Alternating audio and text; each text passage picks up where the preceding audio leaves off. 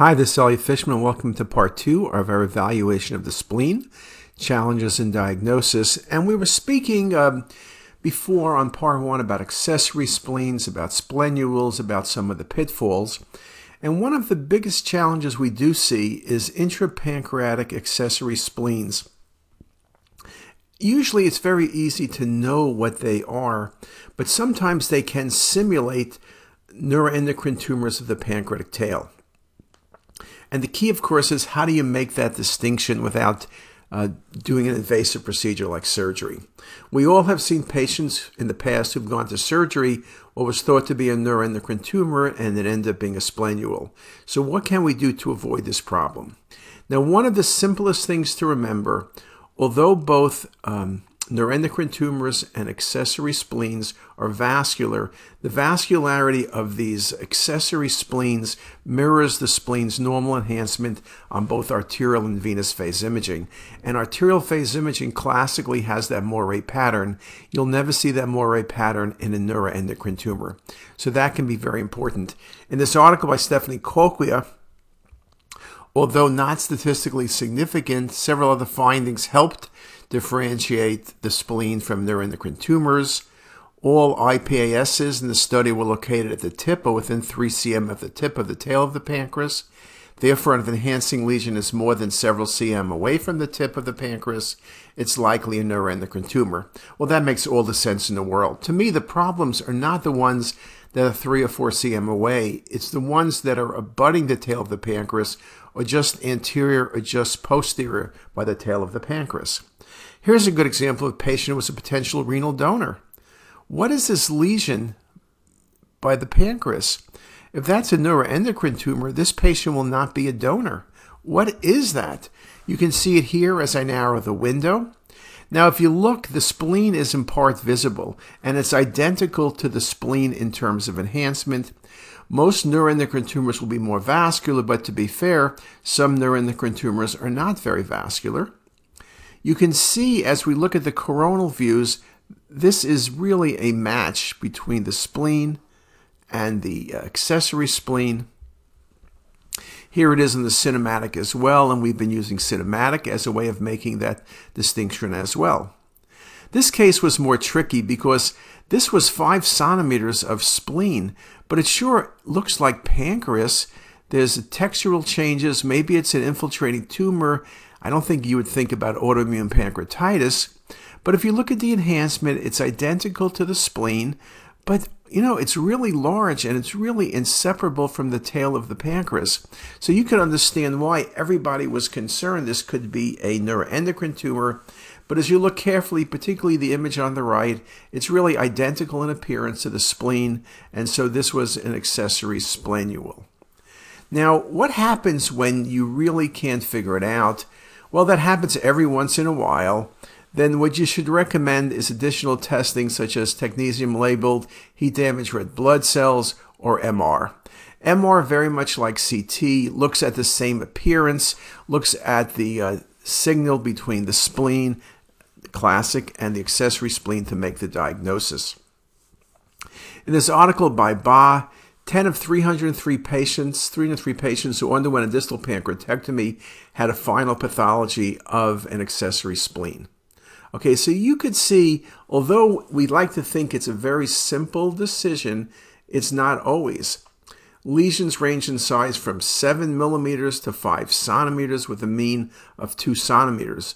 Lesions were described as round, well-marginated, and enhancing masses within the pancreatic tail. Preoperative workup was variable in terms of imaging and lab testing. Diagnostic workups were examined and combined with multidisciplinary input to create a diagnostic algorithm.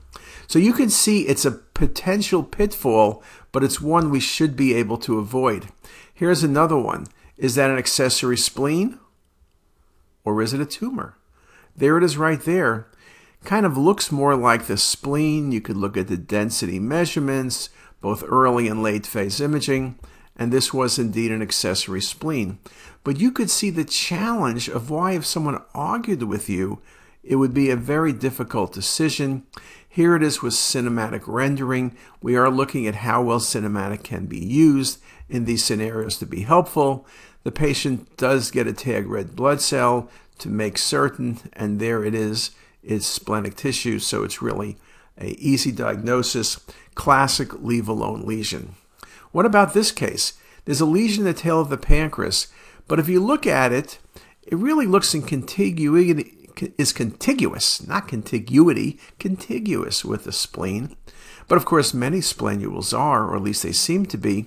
But when you start looking at this, what about its enhancement? Well, the enhancement seems to be brighter than the spleen. Particularly as we look at some of these images here, it maintains its increased attenuation on venous phase imaging.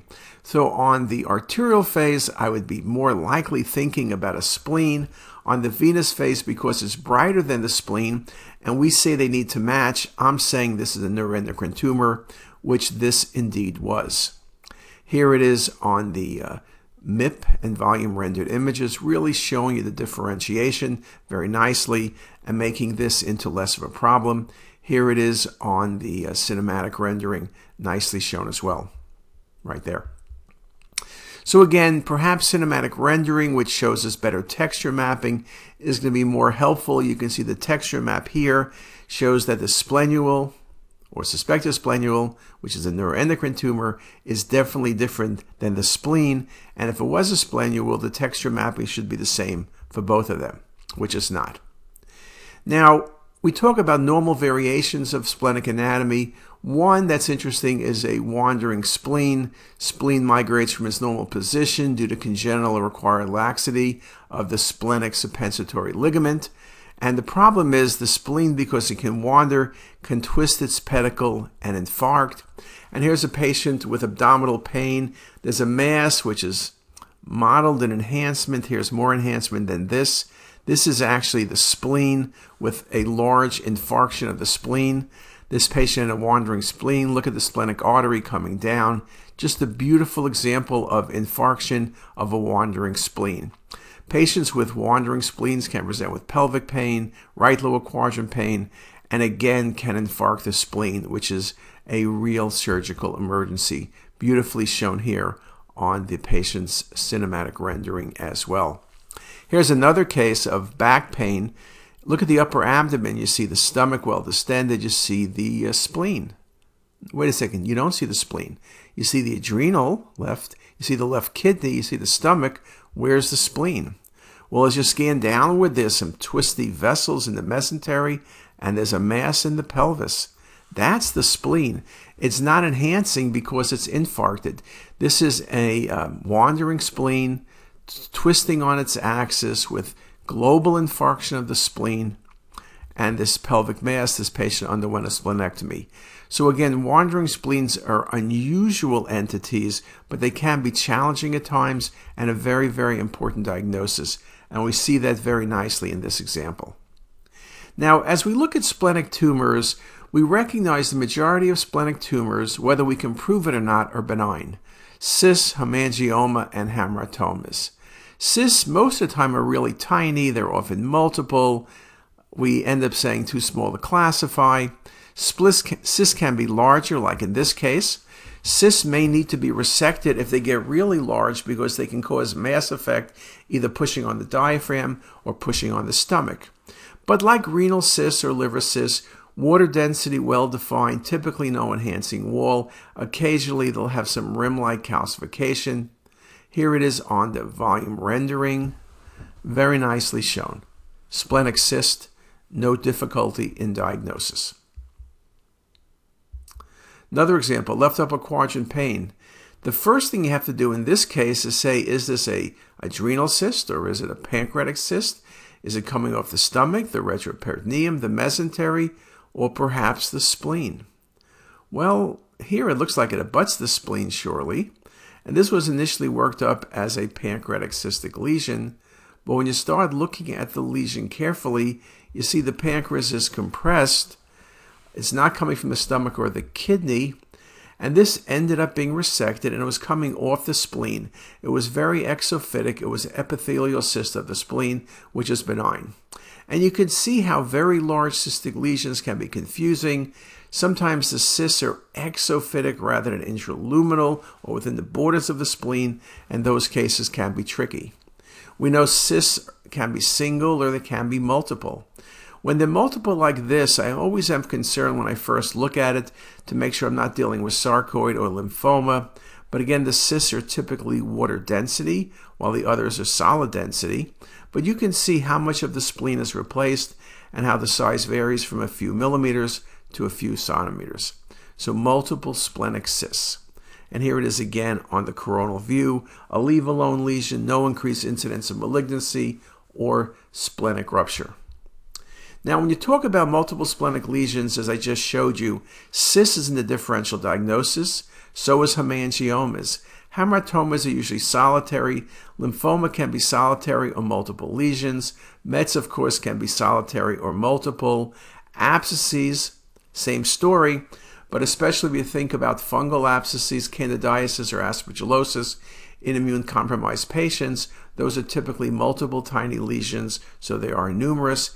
And infarcts can go anywhere from global to segmental, and you could have multiple segmental infarcts present. When I think about cystic splenic lesions, I showed you an epidermoid cyst. We could think about old hematomas. We could think about just post-traumatic cysts, which probably is the result of an old hematoma. We can think of cystic degeneration of an infarct. We can think about an abscess, though usually the borders are irregular. Lymphoma can be somewhat cystic, but usually it's more solid. And metastasis can be cystic, but then there's typically some rim enhancement or a thickened rim to them. Now, pancreatitis is one of the causes of splenic pseudocysts that look like cysts. What typically happens, patients with repeated episodes of pancreatitis have pseudocysts and fluid and inflammation, and it tracks along the splenic artery and vein. Where the splenic artery and vein enter the spleen, there's a bare area, so fluid can track along and then will extend into the spleen, often as in this case of subcapsular cyst, pushing on the splenic tissue. Just a really nice subcapsular collection, subcapsular fluid collections, old hematomas, but pancreatitis with pancreatic pseudocysts or fluid tracking in is one of the possibilities. Patients with subcapsular hematomas or subcapsular fluid collections are more likely to get spontaneous splenic rupture without any trauma, or with trauma can easily rupture their spleen. And just a very nice example of that. Now, when I see dense calcification, be it the kidney, the adrenal, or almost anywhere, I'm thinking about old hematomas. Dense rim-like calcification, yes, I could think of fungal disease or infection, but usually it's thin calcification and it's not circumferential. When you see thick circumferential calcification, it's typically an old hematoma. Now, hemangiomas. Hemangiomas in the liver 90% of the time have peripheral pattern of enhancement with filling in. Occasionally, splenic hemangiomas can do the same thing. Most of the time, they don't. They mainly are hypodense or hyperdense and stay that way across phases. Occasionally, they have punctate calcifications. So it's not the easiest diagnosis to always make. The truth is, most of the time, they're incidental findings and you don't pursue them and you don't really have the final path. It's the most common benign splenic tumor, again, single or multiple. Multiple lesions are especially seen in some syndromes like Klippel-Trenaunay-Weber syndrome. It's important to know that there are many other vascular lesions in the spleen besides hemangioma. They can be benign like hamartomas, lymphangiomas, extramedullary hematopoiesis, or SAINT tumors. Very vascular tumors of the spleen can be malignant like angiosarcoma or metastasis. Lymphoma, myeloma, and Mets usually are relatively more hypo, but can be hypervascular. So some examples. Here's some hemangiomas on the early phase. You can see the lesions become isodense on venous phase imaging. That's a good pattern for hemangiomas. Here's another hemangioma in the right lobe or the posterior aspect of the spleen, very vascular. And as you go through it, it washes out over time, though there's still some blush, but the washout would be good for hemangioma. You can see it here again. And this case has sort of a donut configuration, 1 centimeter. Again, we talk about these type of hemangiomas in the liver. Here it is in the spleen. And again, you could think of other things.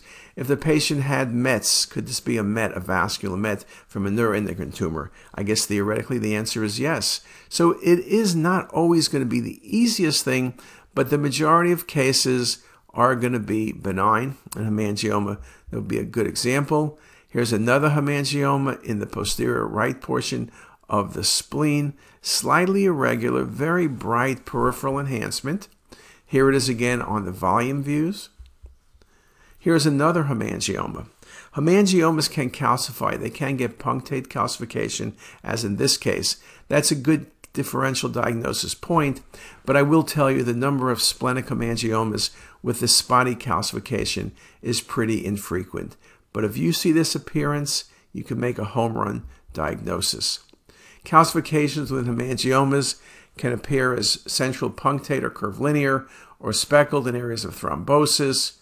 Multi-phase CT of a splenic hemangioma will typically show a hypoattenuating lesion on non-contrast, sometimes early peripheral enhancement, although this is not very common. Smaller lesions may show flash-filling enhancement.